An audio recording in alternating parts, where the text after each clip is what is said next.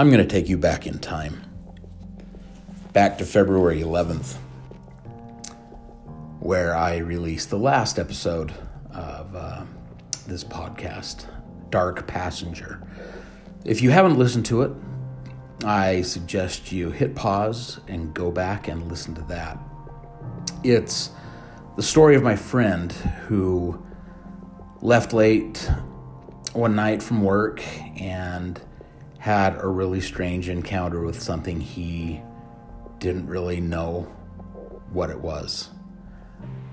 But it was about an hour after I published that I was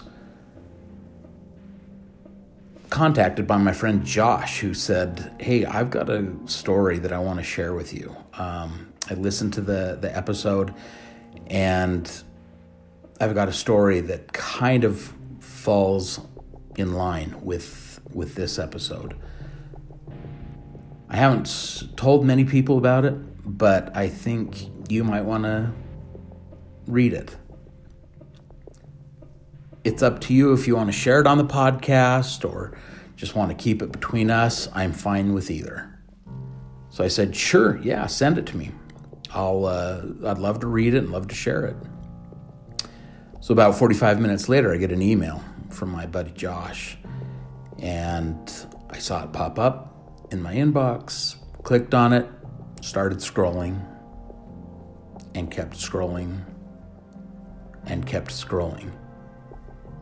It's a really long story, and I loved it. But like I said, I received it back on the 11th of February, and I've sat on it. I reread the story for the first time today since that date for one reason. It scared me. It left me with an uneasy feeling, and even talking about it right now, I can feel this cold feeling creep over me. Got the goosebumps, hair standing up on my arms. It's a pretty crazy story. So Josh, thanks for sharing it.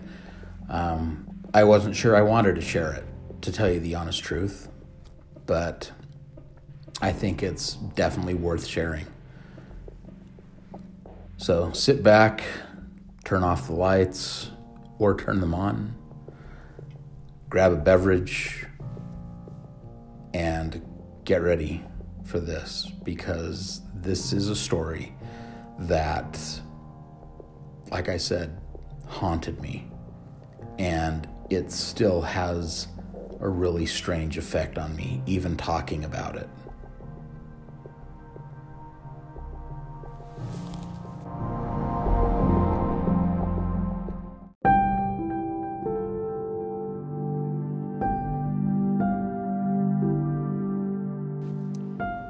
In 2008, I was living in a small town in one of the most northern states in the country, as I was a missionary for my church and had been on my mission for about 8 months when the following events happened.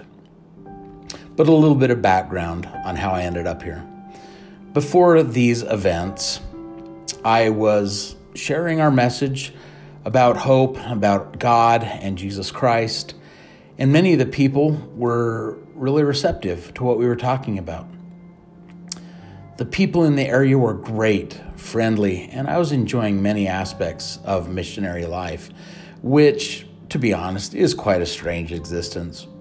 Your days consist of studying scriptures, doing service projects, talking with others about God and the gospel, and our message of faith and hope. To be honest, it can be quite unnerving to get used to, but I was finally getting into a good groove. About 6 months into my mission, I got a call from the leader of our mission, my mission president, telling me that I was being sent to a different area. One of the missionaries there had broken his leg playing basketball and was being sent home to recover. As a missionary, you are assigned a companion, another missionary, to be there with you, mostly for reasons of safety. The missionary who had broken his leg had been a missionary for quite a while, probably a year and a half. Typically, these missions last 2 years. And his mission companion, the one I was being assigned to, had only been on his mission for a few weeks, so he was brand new. But I optimistically looked forward at the chance to serve in a new area with his new companion. The 2-hour drive to the new area with my new companion quickly turned from hope and happiness into something else. The missionaries who had previously been there didn't have the best relationships with church members. And normally, out of kindness, members of the church would invite missionaries over for dinner. In this area, however, the members were so thoroughly unimpressed with the efforts of the missionaries that only one family had been inviting them to an occasional dinner. Sadly, one night, my new companion had made a rude remark at the previous week's dinner, and we were no longer welcome in their home. So things were looking terrible. The success and thriving mission life I had experienced in my previous areas did a complete 180. My companion and I didn't get along at all. Any suggestion I ever made was met with sarcasm and refusal. Then one morning, my mission leader called and said, this area is one of the most difficult areas in our entire mission. People just don't like us there. This will really test your mettle. To make things worse, it was late October, and the weather was getting really cold.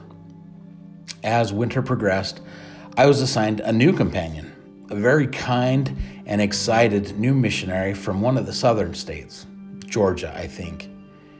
He and I became great friends, but the work was hard. I remember counting the layers of clothing I wore each day. I think at my best I got to 8 layers. Because the iPhone was a new piece of technology at the time, and church missionaries weren't up on the latest tech, we had an old flip phone. We would call in each morning to a 1-800 number that gave us the local weather report each day to see what horrendous conditions awaited us. Most days, that January and February, did not rise above 0 degrees Fahrenheit, with normal temperatures being anywhere from -5 to -15 degrees. Yeah, it was cold.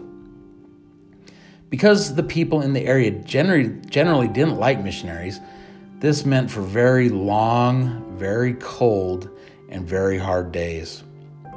We would try to find service projects to do for people, but most days consisted of knocking on doors or talking to an occasional person in the street who was rushing to get out of the cold weather. Because my companion was brand new, I was responsible for training him to be a good missionary, teach him the ins and outs of what being a missionary was like, and help him adjust to the rigors and monotony of mission life.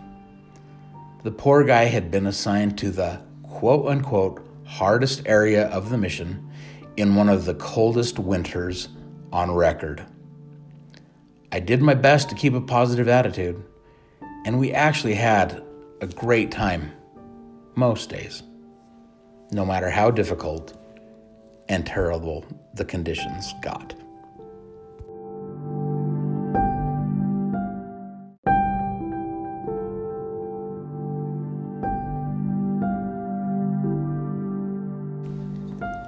The reason I bring up all this detail is because when we finally did get someone who was receptive to wanting to talk about God or discuss matters of religion, we were elated and enthusiastic, finally able to share our message of hope and faith. There was a husband and wife shoveling snow one day as we were walking up the street. Their 2 young children, a boy and a girl, were playing in the yard. We offered to help them shovel the snow, and they accepted our help. We talked to them, and they were very kind. They were members of a different church, and although they were devout members there, they still invited us in to share our message. They were very kind and warm people, and invited us back to share more the following week. When we arrived, they had a stack of papers. They were again very warm in their greetings, but quickly started asking us a wide variety of questions, all about our beliefs, when we were starting the discussion. Many missionaries would quickly end lessons that started to get contentious, but having been extremely studious in my scripture study, and partly due to the fact that I was training a new missionary, I engaged in trying to answer the best I could, with many of my answers backed up by verses in the Bible, a book that this couple firmly believed in. The moment I answered one question, whether they were satisfied with the answer or not, they would fire off another one, trying to prove us wrong in our beliefs and convince us that our religion was wrong and theirs was right. We were respectful in our answers and did our best to appease them, but the efforts of two 19-year-old boys, no matter how strong our faith was, did little to convince them otherwise. After about a half an hour of fruitless discussion, we decided that it might be best to end. We left with a prayer, and again, they were very kind and wished us all the best. We thought that that was the end of it, but a few weeks later, we got a call from them asking us if we'd like to join them for dinner. Neither my companion nor I felt great about the idea after such a brutal experience from the last visit, but they were very nice in their invitation, and we had so little going on that we thought, why not? We can always steer the conversation back to how their kids are doing in school, talk about other things in our lives before we became missionaries, or any other topic if things got heated.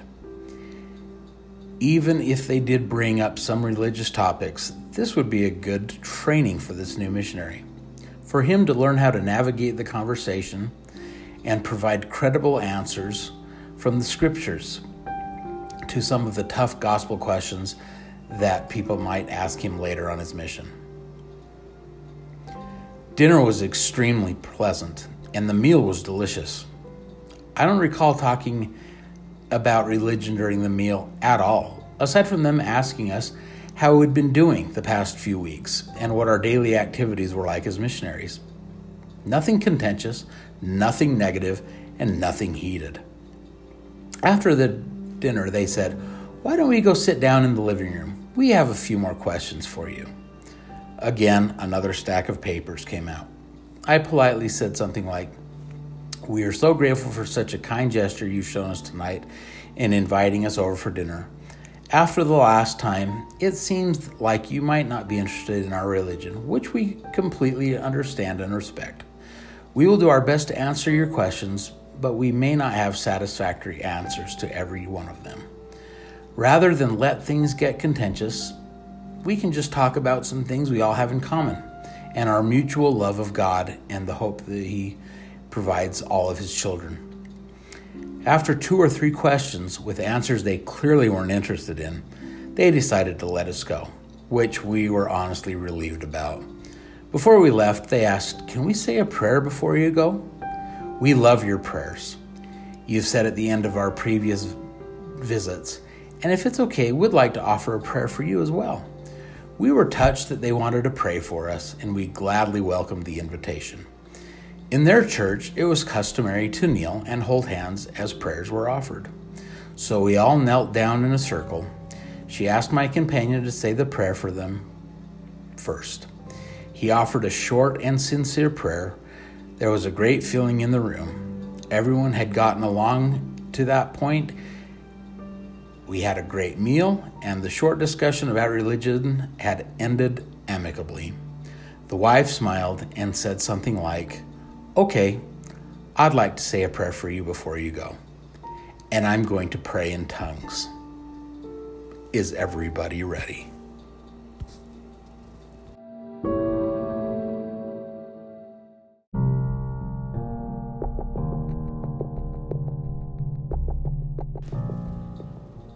Now, I had heard about people praying in tongues before, and the stories varied widely. Most of the stories I had heard about such instances left the storyteller laughing, saying the person just ended up speaking gibberish, and that the whole experience was humorous and bewildering. But I braced myself. I thought in my mind, all right, they just fed us a wonderful meal. They are fellow believers in God. They have been very kind to us. Don't you dare laugh. I closed my eyes, and I held hands with her on my right side. My companion was on my left side. He was holding hands with the daughter, who was holding hands with her brother, who was holding hands with her dad, who was holding hands with his wife. She started her prayer. Our dear Heavenly Father, there was warmth in the room. Even though my eyes were closed, I could still perceive the light of all the lamps they had in the room through my eyelids. It was a cold winter night where it started to get dark around 4:30. It was well past that time, so it was pitch black outside. But the room was light, and the house was comfortable. She continued her prayer in English for a while, asking God to watch over us and protect us and help us spread our message to the people who needed it. I thought, okay, maybe this isn't going to be weird. Maybe she isn't going to pray in tongues after all. But still, I braced myself for the possibility. Suddenly, she paused. What happened next still gives me a terrible feeling of fear and vulnerability. What came out of her mouth next was not gibberish. It was not humorous, and it was completely unexpected. What was being spoken was a dark language, one that I've never heard before. But I could tell that it was real, a sophisticated, very real language. It was not improvised nor rehearsed. It seemed to be an ancient Latin-like language. To the best of my recollection, it was full of V's and S's. Like I said, it was a language, but it felt full of malice, hatred, and disgust. But it wasn't the language or the words I was focusing on, because at the very moment she started praying in tongues, one of the most vividly terrible experiences of my life started to unfold.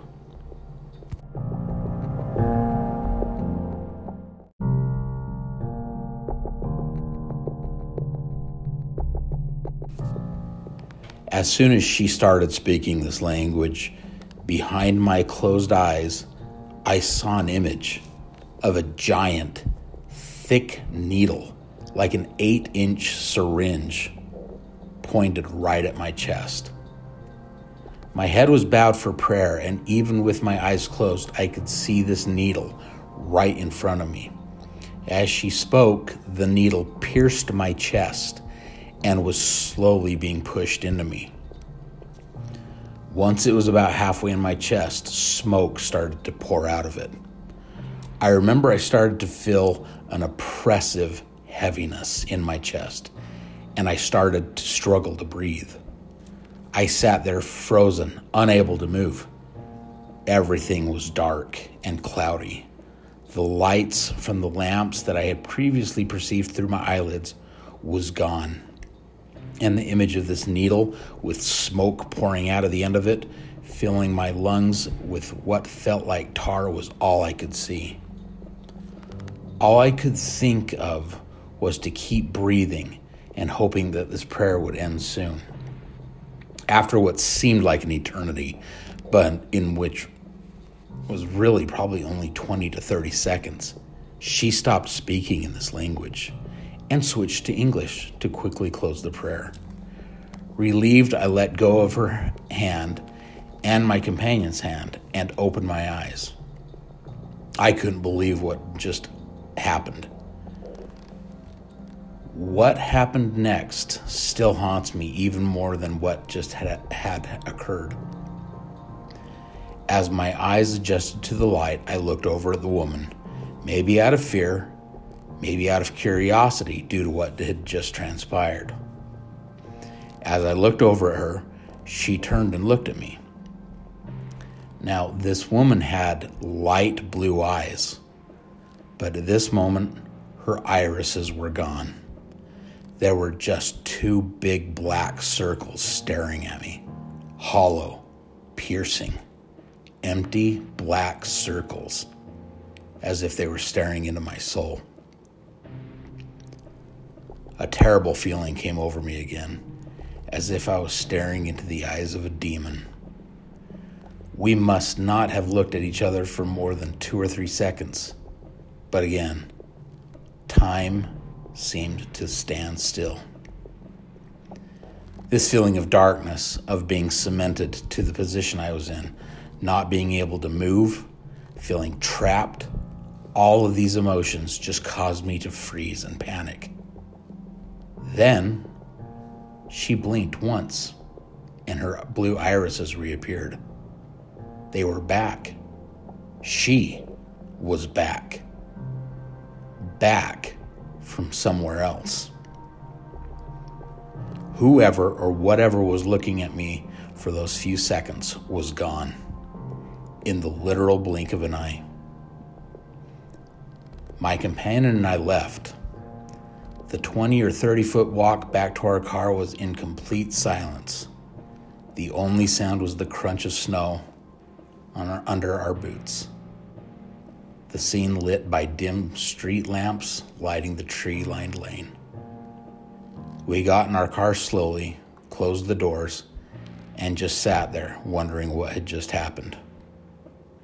He and I never really talked about the experience that night.